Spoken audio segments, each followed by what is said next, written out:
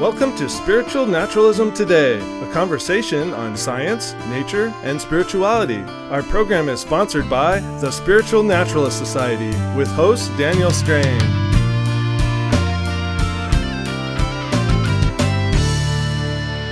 Hello, and thank you for joining us. I'm Daniel Strain, and I'm here with my co-host Lee Anderson. Hello. And Thomas Schenk. Hello. And today we're going to be talking about dealing with anxiety, worry, and fear. And we were talking just now about how this is, I think, a very relevant topic. And so it's something that maybe can be an inspiration for a lot of people as to why they might seek out contemplative practices. Before we get started, I wanted to make a little bit of an announcement. We have had a Twitter page for a long time, but we've got a lot of different social media pages, but we're most active on Facebook. We have been most active on Facebook. And recently we've begun a Reddit page.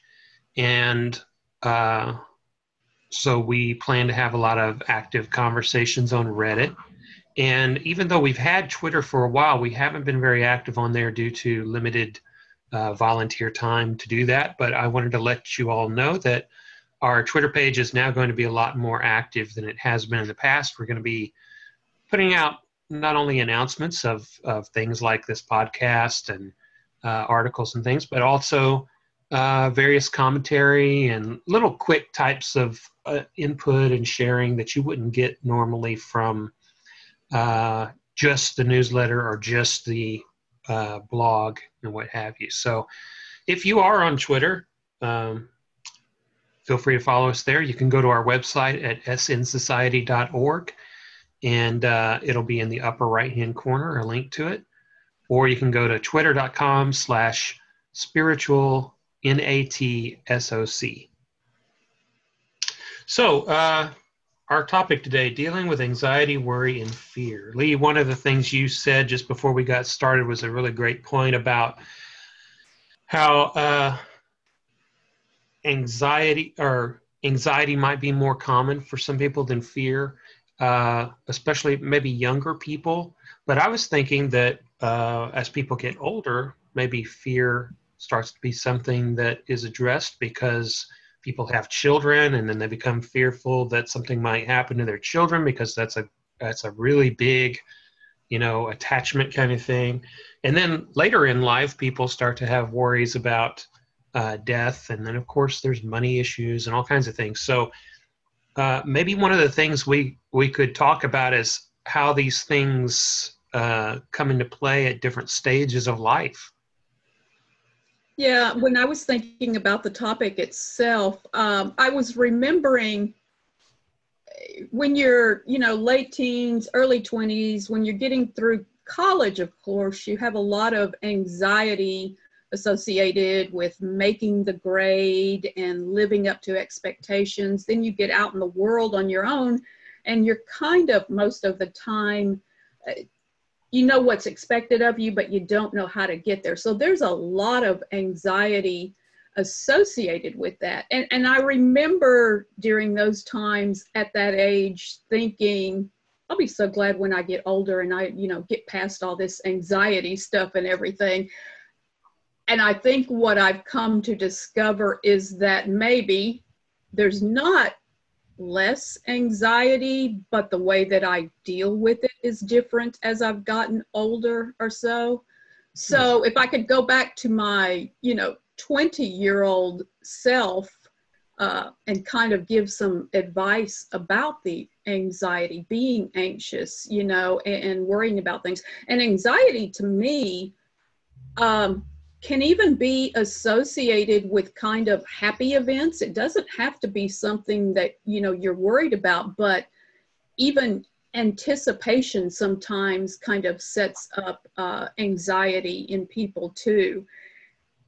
And everyone hears that, it's an emotion, it's something invisible, it's not physical, but the symptoms that it manifests are physical themselves. And I really have come to discover, at least for me, that meditation, is basically the best way to deal with it. And I don't think it's ever going to go away for anyone, but with a lot of the thought processes having to do with meditation, I've learned how to at least handle it. Now, I know some people, and I even have this problem too, where I wake up in the middle of the night, like waking up from a dream, and anxiety hits me. And since, I have a watch now that measures my heart rate anytime I want to look at it, I see the physical symptoms there of that anxiety. And still, you do have to keep in mind that your mind itself is what's directing that, even though it is a physical symptom. So your mind is, the way to alleviate it. So again, meditation, is what I've seen is one of the best ways for getting past it. Thomas, any opening thoughts on your end on this topic? Well, the first thing, I think when we talk about fear and anxiety, that I'm not sure that there's not some definitions that we need. I think of anxiety as, fear is very specific. You can identify, this is causing me fear. But I think there's a kind of anxiety that is much more unspecific. It's like I had a period in my life when I was very stressed on a job, and I started waking up in the middle of the night feeling this pain in my heart. And at first I thought I had a physical problem, and it was only because my wife had quite a bit of experience with anxiety and panic attacks that I was able to recognize that this was anxiety and not, possibly some kind of a heart condition. And, and it got me to change jobs, because I said to myself, any job that makes you feel like you're having wake up in the middle of the night feeling like you're dying is not a job worth having. So there's a kind of, there's that kind of, I'd call it like clinical anxiety, which is, I think you can address that with meditative techniques, but I think it can be strong enough for some people that they really need, clinical help.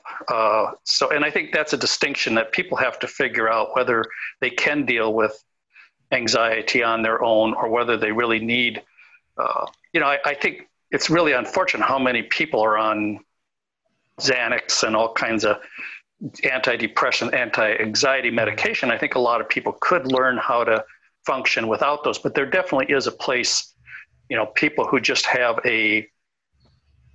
this at a level where they need professional help. So I think that's a little distinction that we need to make. And it's kind of unfortunate there aren't words that, we could use two different levels of anxiety that we really can deal with, and anxiety that is, as I say, clinical. Maybe we should just call it clinical anxiety. And y'all's opening comments here have already illustrated to me, as I'm making notes of all these branches in the conversation and ways that we could go with this. And this is really a vast topic, because there's so many things about it. You could almost just have a podcast just about this. But I think, first of all, that's a great point about the issue of medications. What I've noticed is that whenever you bring up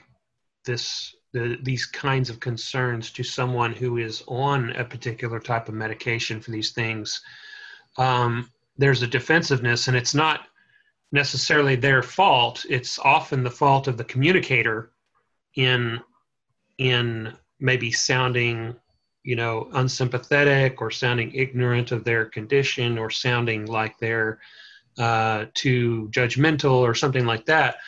But surely, yes, there is an important place for medications in the right ways and right times. But what I think is happening is that a lot of people are missing an opportunity to really experience the immense power of these philosophical and these spiritual practices and these kinds of contemplative practices. I think a lot of people don't really understand just how powerful they can be. And studies have shown that they can be as powerful.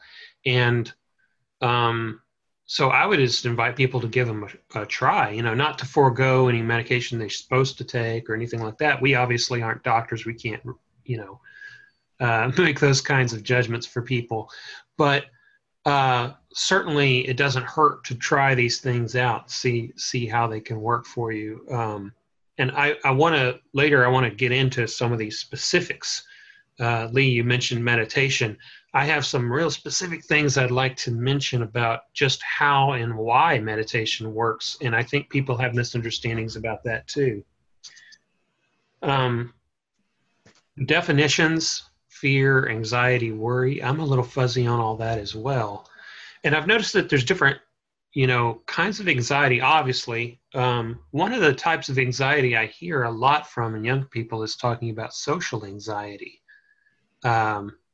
And I wonder, and I didn't used to hear that much about social anxiety. In the old days, we just call it, some people are shy, but there's a big difference between that and social anxiety. There's a lot of particulars about that. And so I'm wondering if maybe, our internet world, people interacting online and through texting, and there's so many younger people now, especially, who will not answer the phone. They will only reply with texting. And sometimes it's a matter of convenience, but in other cases, it's just this anxiety about direct, real-time, face-to-face communication. So there's a lot of social issues there and technological issues that might be affecting people getting used to these kinds of things. So really, we could go a lot of different directions with this, but maybe we could just talk about how some of these practices have helped us. I'll jump in on that one because years ago, I used to think I had a fear of flying, and I'd get on airplanes and I'd just feel very, very uncomfortable, very tense. And in a few cases, I had the point where I had to ask the attendants if I could get off the plane. I was feeling so completely panicked by being on the airplane. And I had to fly a lot for my job, so this was quite inconvenient. But one day I realized that what I was feeling wasn't a fear of flying, it was claustrophobia. And so I was getting on the plane, and this feeling that I couldn't get off the plane caused me claustrophobia. And once I understood that, I was able to then, as I would get ready for flying, I could prepare myself for that feeling. I could talk to myself, I could relax my body, get my breath, and get my mind in gear and say, I'm going to feel this, and it's going to happen, and just go with it. It'll end at a certain point in time, and I'll be comfortable flying. And it worked, and I really got to the point where I could enjoy flying. And I mean, the 2 points there, I think, is that one is identifying what you're actually feeling is, I think, very, very important. That, to be able to put a name on it, or to, just recognize, and this is, I think, true of any feeling, is the ability to actually, pay enough attention to it to recognize what it's really telling us. And the second thing is that I did have, I was able to tap into some techniques. I've studied yoga for 30, 40 years now, and I have, I was able to get my body relaxed, get my breathing, but also meditative techniques of really, really being focused on the fact of, not trying to ignore the fear, not trying to get away from it, but just focusing on the feeling itself, letting the feeling happen, and, just giving all of my attention to that. And it's the funny thing is that, doing that causes, eventually it just, is kind of evaporates just by the force of attention. So I think, those are the two points I would really emphasize with fear situations is particularly fear situations that are somewhat irrational. I mean, there also are, obviously this doesn't apply if you've got a really immediate situation where somebody is threatening you with a crowbar or something, but particularly, but so much of our fear these days and anxiety is irrational. It's not specific, very tangible, real situations. It's these kind of vaguer things that really cause us a lot of anxiety. So those are the 2 points that I'd make about ways of dealing with that type of fear. Yeah, know thyself, that's a big part of a lot of these contemplative practices, getting to understand ourselves and understand what's really going on. You've made 2 points now that have to do with not thinking it was one thing and really subconsciously something else was going on. And I think that the kind of mindfulness techniques that we talk about in the society are very much focused on watching and being attentive to what is going on in our own minds as it arises, and being aware of that, and being more and having more understanding about our inner workings. And then you also made a really great point that I actually had here on my notes too, was about how these understanding yourself, and about how, oh boy, I'm sorry, I lost the train of thought now. I need more focus. Oh, about how knowing about it isn't necessarily because it's not a rational fear. And what I was going to say about that is that a lot of people find themselves in that situation where they absolutely know that it's not productive to worry about X, whatever it is.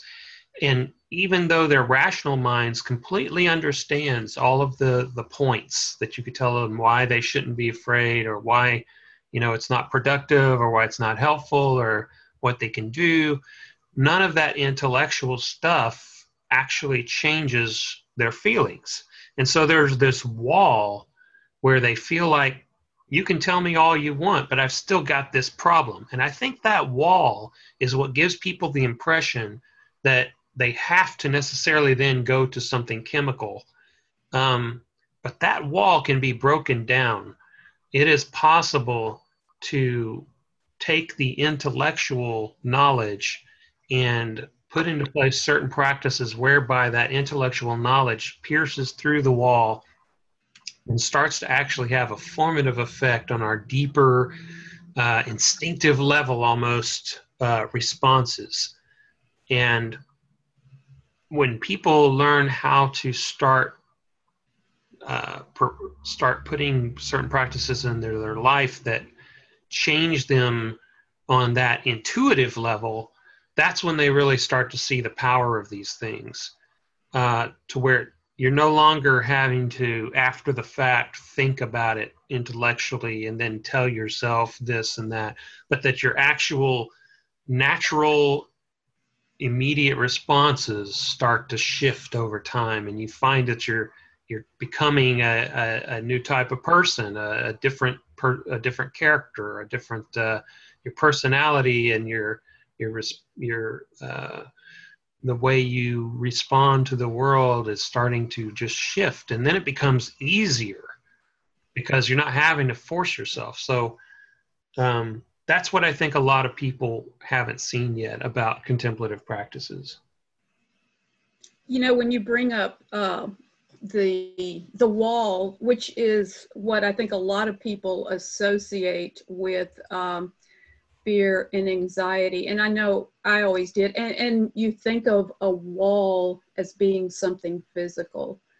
And even in our podcast, we throw out a lot of different things, and as you go through life and learn more, you can learn the same things over and over sometimes, but then suddenly one time you'll hear something and it will get to you. And it really was probably less than a month ago that I heard something about fear and anxiety that finally got through to me, especially about that wall. And it was that anxiety, rather than being that wall that you can't get through, is really just a reflection of what's going on in your mind. And your mind is building up that reflection. But just like a reflection that's in water, you identify it and then you can dissipate it like that. And it was one of the first times that it kind of got through to me, oh, that's not even a physical wall. That's just an imaginary wall that you can just walk right through. You just, like Thomas said, identify what it is. And once you've identified it, it's so much easier to deal with. Something else you mentioned earlier, Lee, about waking up and having anxiety as you wake up. I've noticed that when I am in a state of, what's it called, hypnagogic or whatever, when you're half awake and half asleep. Yeah. I've noticed that as I'm in that state, as I'm coming out of a dream or coming out of sleep, that there's something a lot more primal about my brain. It's I'm much more emotional, and it's almost like there's a certain portion of it, certain modules are like turned off or something. And I think that can tell us a lot about ourselves right at that state. And sometimes I guess a lot of these practices can involve rituals and things where you purposely put yourself into kind of a hypnagogic state or something similar to that. And you start from that, vision quests and things like that, where you can kind of see what comes up when your rational mind isn't trying to control everything. So that's just another example. We mentioned meditation, but there's all these other interesting types of experiences. And there's even some studies now, they've been greatly hindered by the laws, of course, but there's some studies about how different kinds of psychotropic experiences can help people deal with PTSD and anxiety and stress and things like that. Well, I would wake up at night, and like I said, I could measure my heartbeat, and so I could see that my heart rate was really up when I woke up. In fact, I would even, get warnings. So I went to my doctor, and I was talking with her about it, and it was one of those things where I just thought it was interesting, and I said, can having a dream really raise your heart rate, or am I having a bad dream because my, heart rate is going up? And she said, no, having bad dreams can cause your heart rate to go up. Well, that was another one of those things that once I identified that, it doesn't happen that often, but when it does happen now, I just sit up and think, okay, I had a bad dream. I just need to sit here, breathe, calm down and everything, and it will pass. And it's gotten a lot better. You were just running from dinosaurs or something. Yeah, it was that fight or flight reflex there. Yeah. So, go ahead, Thomas. Well, just this will take things in a little different direction here, but I retired about 6-7 months ago, and I've had fairly stressful jobs for the last many, many years, and I would very often wake up with stress, and I'd have wake up in the middle of the night with all this stuff going through my mind about work and everything. And I really realized just how, the fact is that the modern world is not a very healthy place. We were, evolutionarily, we were not designed for a world with this much stimulation and this much stress. And so it's just amazing how much calmer. I never wake up now in the middle of the night feeling anxiety or stress. And, it's just, work caused so much of that kind of thing. And I think this is true for an awful lot of people, is that it's just, the workplace is not that healthy of a place to be in. So I think we really have to do a lot to protect ourselves as much, from the kind of world we live in, a world that we're just commuting from work to home can be filled with stresses and really. So that's a little different thing. But I think the whole thing about trying to get some control of our own, get some, these kind of taking care of these things and not using alcohol or drugs to do it. And particularly, there's billboards up and I go by them and say, you've had a bad day. And the idea is, okay, you've had a bad day. The way to deal with it is sit down and get drunk. Well, that's a pretty unhealthy way of dealing with, because it doesn't solve anything. It makes you feel better for a little while, but then you're back to square one. So I think these, there are internal techniques that really can help a lot. It would be, but on the other side is also making choices about, the work you're going to do and trying to plan a career that is as healthy as you can make it. But I think, we really do have to protect ourselves from the nature of the society we live in these days. So that's just another direction here. Yeah, there's definitely, I've got a friend who has always had a lot of stress and anger from his workplace. And I remember when I first went from college to my first job, and my first real, career type job, and I was at a really big company. And it was a real culture shock because I naively thought that the way things happened in corporate America were a lot more logical than they really are. I thought I could go into a situation and there would be a problem and I could say, hey, there's this problem, and I could address it and everybody go, oh yeah, that's a good solution. And everything's improved. And then those silly things don't happen anymore. And I was disillusioned of that. And I came to this point where I, just as a self-defense mechanism, had to kind of be a little nihilistic about it, or at least a little hands-off about it. I had to say, well, corporate America has certain things that you get in there, and there's certain, maybe it's any human institution really, that once it gets so big and so complex that there's all these competing personal interests, and that's when I started to learn things about, maybe listen to people more, maybe be more attentive to people's emotions. I used to be because I came from a background of very much paying attention to logic and philosophy and rationality and all this stuff. So I would be kind of dismissive of concerns about people's feelings and things like that when I was young. And, like, oh, that will get over your feelings. This is what's correct, and I wouldn't say that, of course, but, that was kind of my attitude. And so then, just learning how to navigate things like that really helped a lot. But I tell people now, or like my wife, for example, would say something about something that got held up at work because somebody did something really bad, and then the project is messed up, and I would say, oh, that's really unfortunate for the shareholders. Like, you don't own that company. That's somebody else's company. You're still getting your paycheck.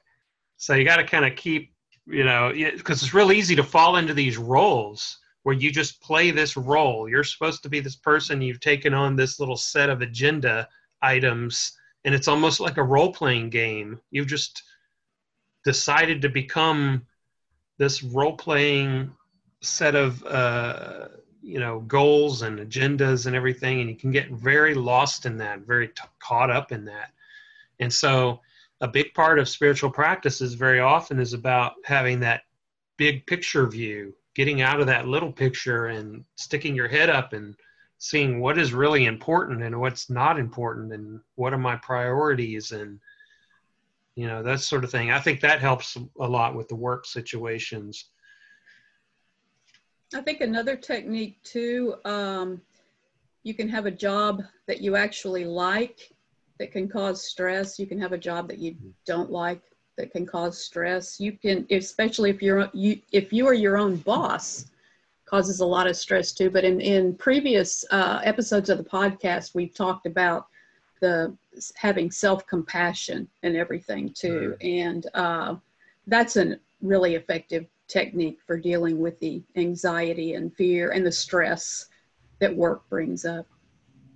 I just wanted to go back to something you said, Daniel, is if for people, who are married, it is so, and particularly if you're both working, it's so important to be a shoulder for, your mate to, to just be able to dump on for a while. Well, I had, my wife came home yesterday, and she in the last 2 days has just had horrible days. She just was, at the point where she was just going to quit. I mean, and she's only 3 months from retirement. She's, I can't make it 3 more months. I just, and I really, didn't want to have to listen to all that, but it's like, yes, this is what we have to do. I've got to listen. And I know I used to do that too, where I'd come home.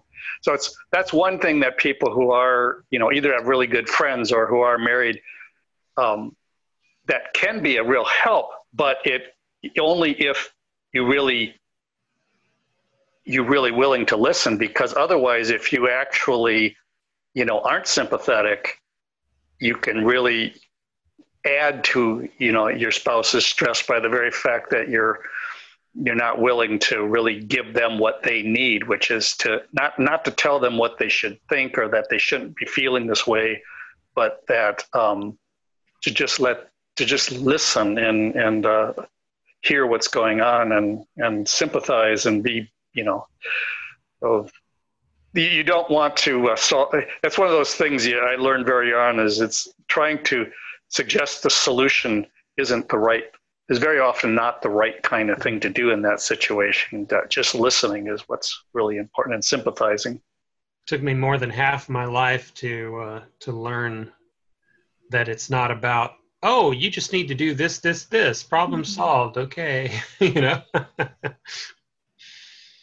But we men like to solve problems, and that comes very natural, is to be able to solve a problem and get away from it. But that's not always in relationships, that's not necessarily the right approach to things.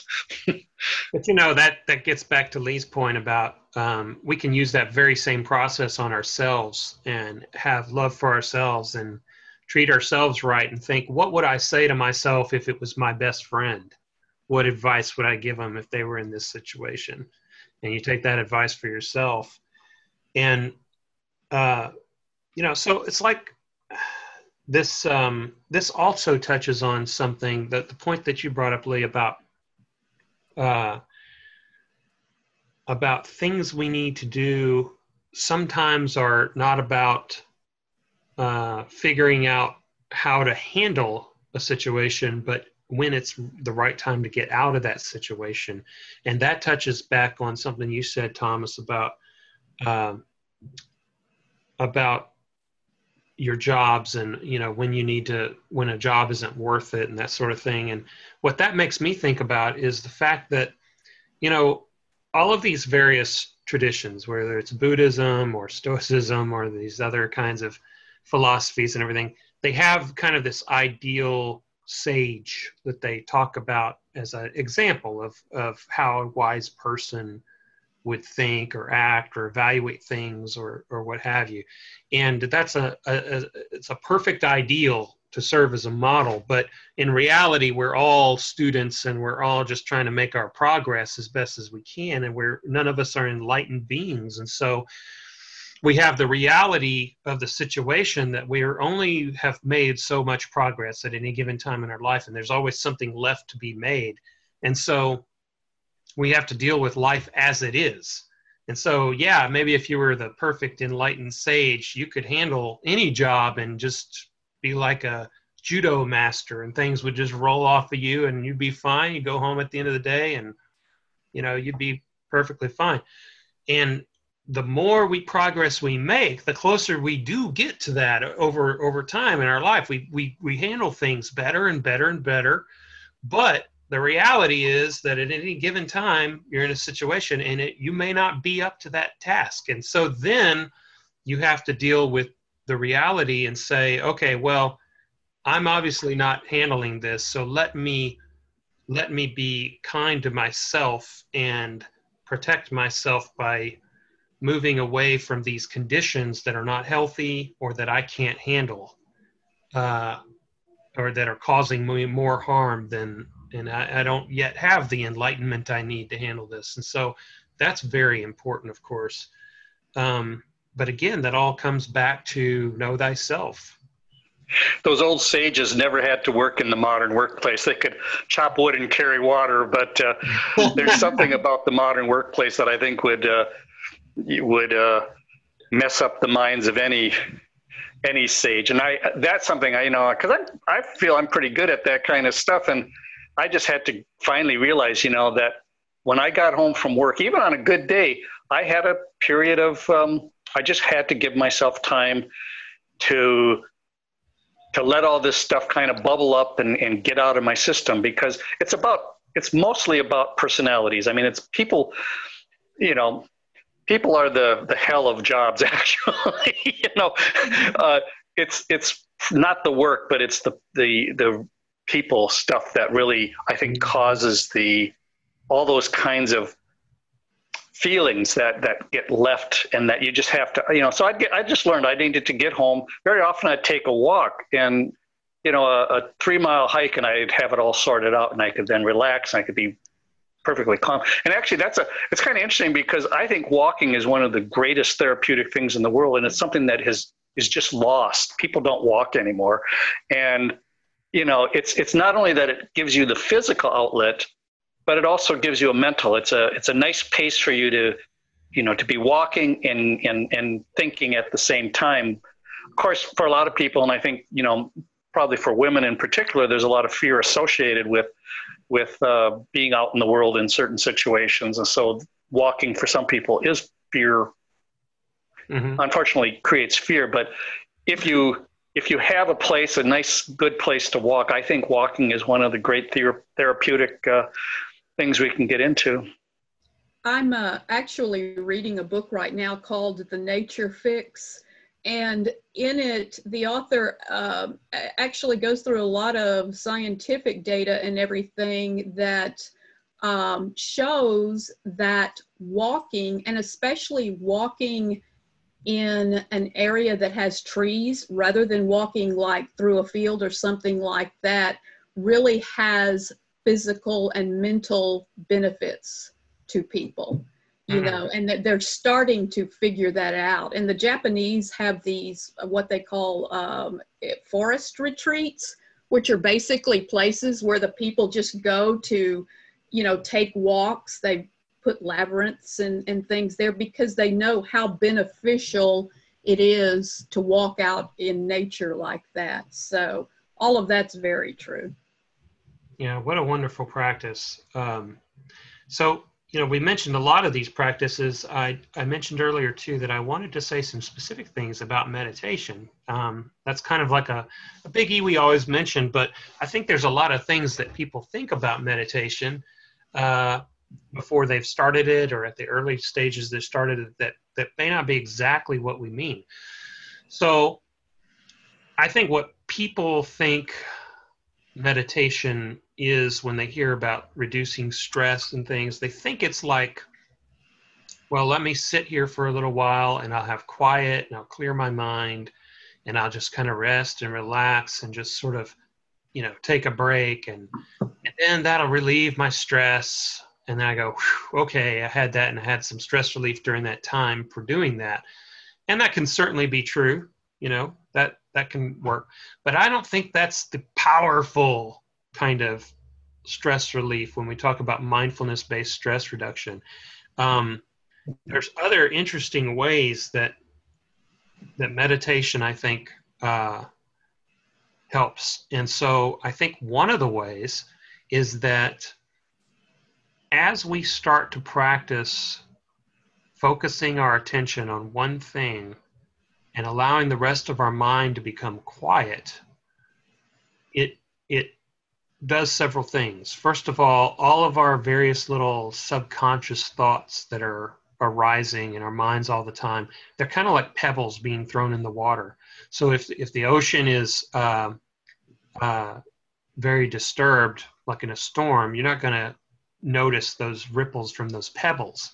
But if you calm the mind, it becomes like a still lake, and then those pebbles become noticeable, and that's when you start to be able to see the things arising in your mind more clearly.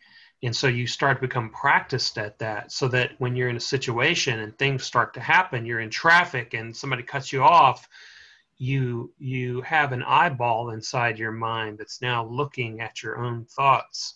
That didn't happen before I started meditating. And so what happens then is it's the effect when you're not meditating that your life is now changed because of your time practicing meditation. So that's one example. Another example is that as you start to witness experience without judgments and labels, you start to see what direct experience it can be. You can, even when you're on a nature walk, for example, you can go into kind of a meditative state where you're not thinking, you're just experiencing. And that ability to do that you hone through a practice of meditation starts to make you realize just how artificial the labels and wrappers and judgments and categorizations we put on things are. And those labels, those stories we tell ourselves, are very often a source of our stress and anxiety. Anyway, I just wanted to touch on some of that. I know a lot of us here, including listeners, will already know some of that, but we have a wide audience, and I wanted to just mention some of those things as a teaser for those people interested in starting to get into meditation. Yeah, I think meditation is extremely helpful for all of these things, but I do think that, like as I was talking about coming home from work and being stressed, is that to get to the point where I could get my mind quieted down, I had to work with my body, either through something like walking, and sometimes walking and physical exercise or yoga or something. And the stress, because I always found work stress really was stress in the body. It was in the mind too, but if I could get my body back to a certain level of relaxation and calmness, then I could, really work with my mind. So I think then it was easy to meditate. But I found, like, to go straight from work to meditation, it was not something and I'm pretty good at meditation. I spent a lot of time doing it, but I needed to work a process to get to the point where then I could, really could. Although I've always meditated in the morning, and that really helped a lot. It kept me calm for many hours going into work. Gave me a really good base for going into work. But I found no matter what, full day's work, 8 hours of work, and no matter how I would come home and you talk about that pool of water. Well, my mind was like a pool that had gravel being thrown into it.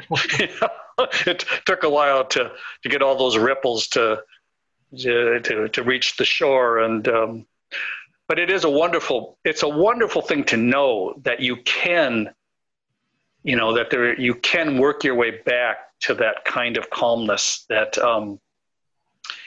that's just it makes it all so much more bearable to know that if that's possible, that you're not stuck with a riled up mind or an angry mind, or that you have the power within you to do something about it. And that's what I think, if people who don't understand that, who haven't really tasted that, it's just something that I hope they can learn, because to know that you have the power, it might take time. It's not like you dropping a pill or something and it's just going to happen.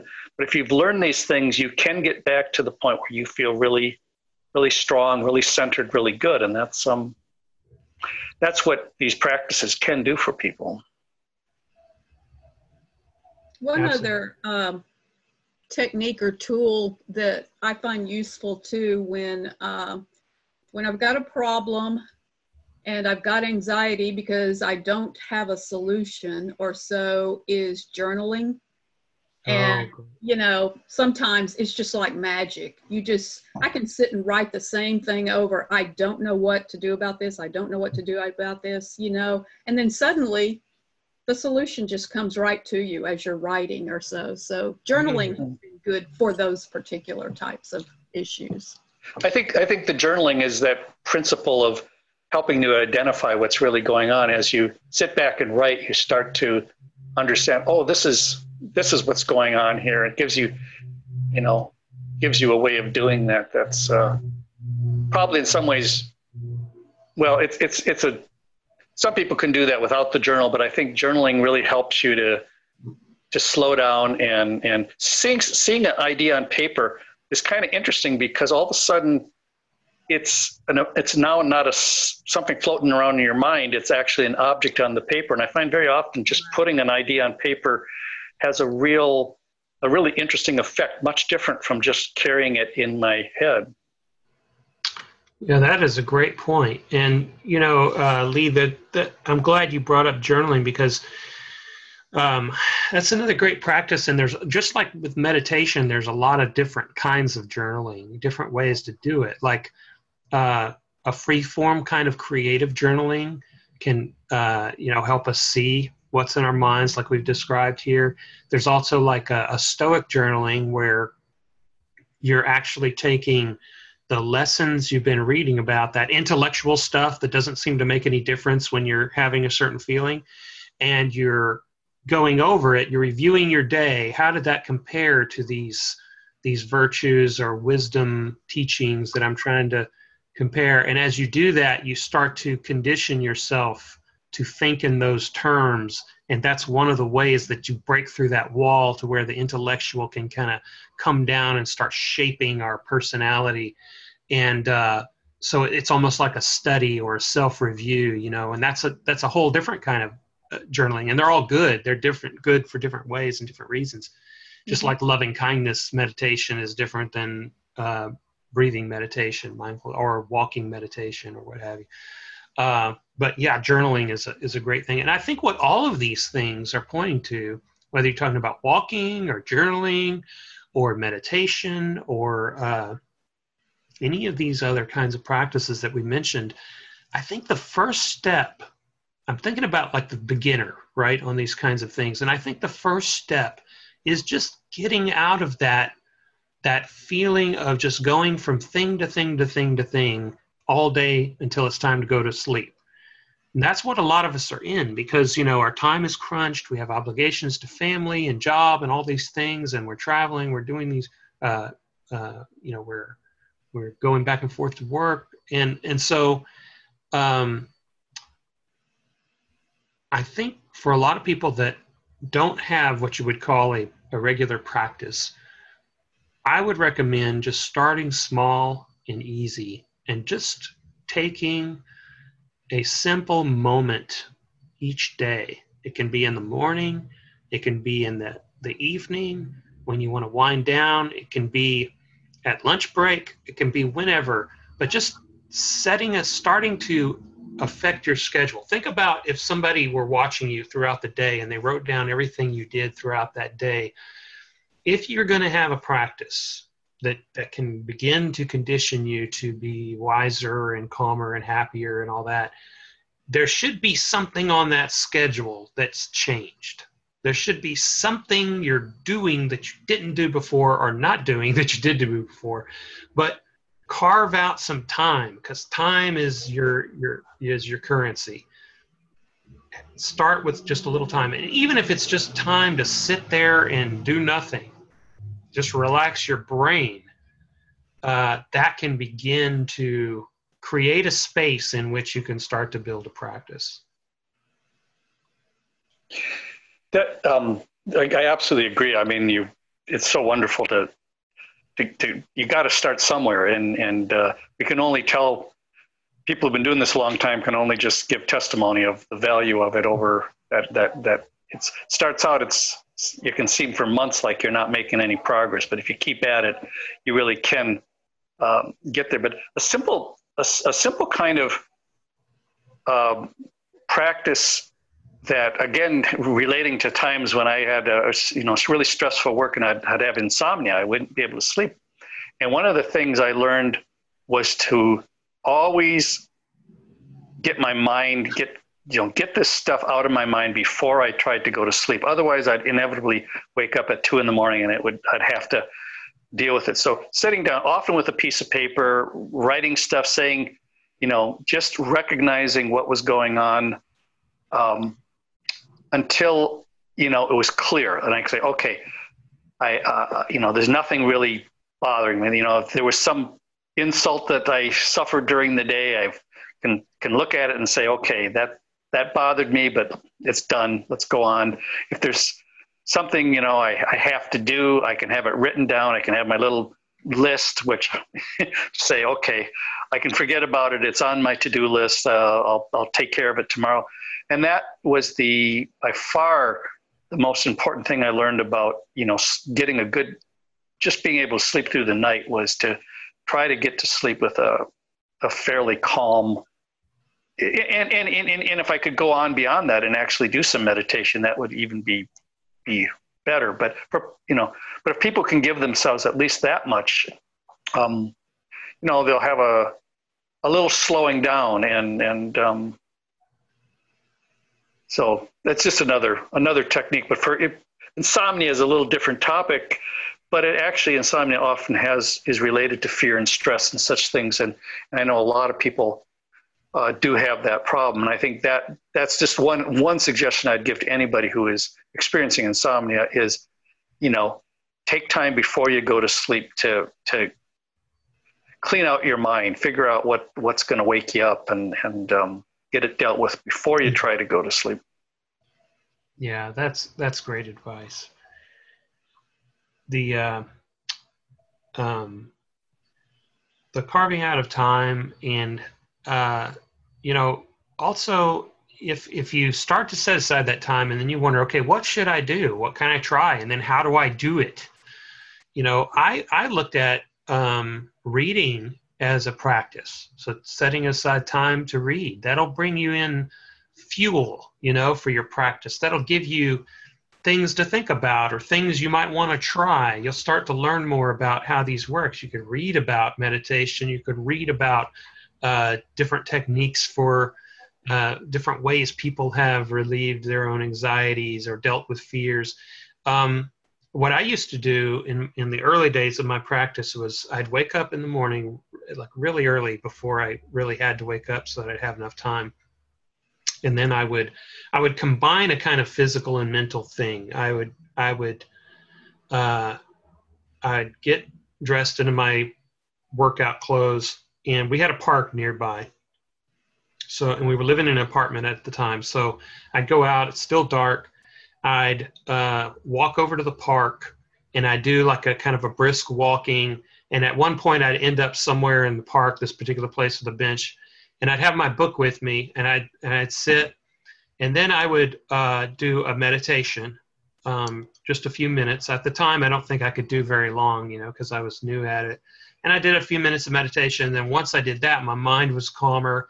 And then I cracked open the book, and I set a timer, and I read a little bit each day. And after I read for just a few minutes there, I would close that up, and I'd go back to my brisk walking again. And then I get home and do my shower and then go to work. And I had my walking, I had my meditation, I had my exercise, and that really prepped me for my whole day. But I had that regular thing that I always did, and I did that for a long time. And that's how I built up a lot of practice in the early days of my meditation. But that's just one example. You can set yourself a little plan like that, and you can change it after you see what works for you and what doesn't, and what you want to try. But having that reading element as part of your practice, is thinking of it as a practice. If you're very new at this stuff, that can really bring in a lot of fresh ideas. Yeah, I always value books that and I never am trying to get them finished, that that can serve me that way for a long period of time. And I've got I actually have a list that I probably would someday. We should have a list of, maybe there's a place on our site where we could have a list of, really good books for that kind of thing. I found one of the books that I've, over years and years was various versions of the Tao Te Ching that I would come back to, and just as a morning meditation would, and particularly a version I have that it has a great commentary on it. It's written by Ellen Chen, her translation and her commentary based on early Chinese commentary. But I've read it, I've gone through that many, many times, and each time though, I'd come back with new. So that was I found a particularly good book for that kind of sometimes it was very direct, and sometimes it was learning, it wasn't really applicable directly, but it was just learning, about that tradition. And, but yeah, I've quite a number of other books too.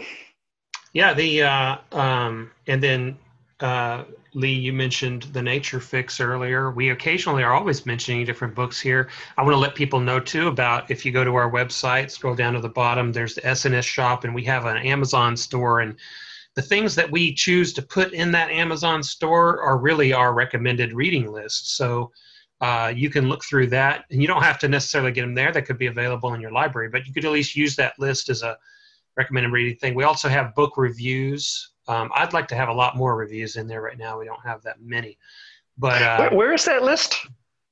Yeah, if you go to snsociety.org and then you scroll down to the bottom, there's a SNS shop. You click on that, and then there's an Amazon shop link, so the SNS Amazon store. And so people can see that. And then, of course, shameless plug here, but the Society also publishes Exploring Spiritual Naturalism, years 1 through 3, and it's got a collection of our articles that we put out, all kind of organized in a more systematic way than you would get on a blog. So that can have some really wonderful stuff in it for the beginner, especially. But even not, because none of us are masters in all of the different traditions, and it's pretty eclectic. But we've talked about a lot of the different aspects that these practices do that I think are central to addressing anxiety, fear, and worry. They help you understand yourself. They can help you to learn how to hand over things that are not within your control, and not, Christians call it like handing things over to God, but we naturalists refer to it as just understanding what is in your control and what is not in your control, and really internalizing that.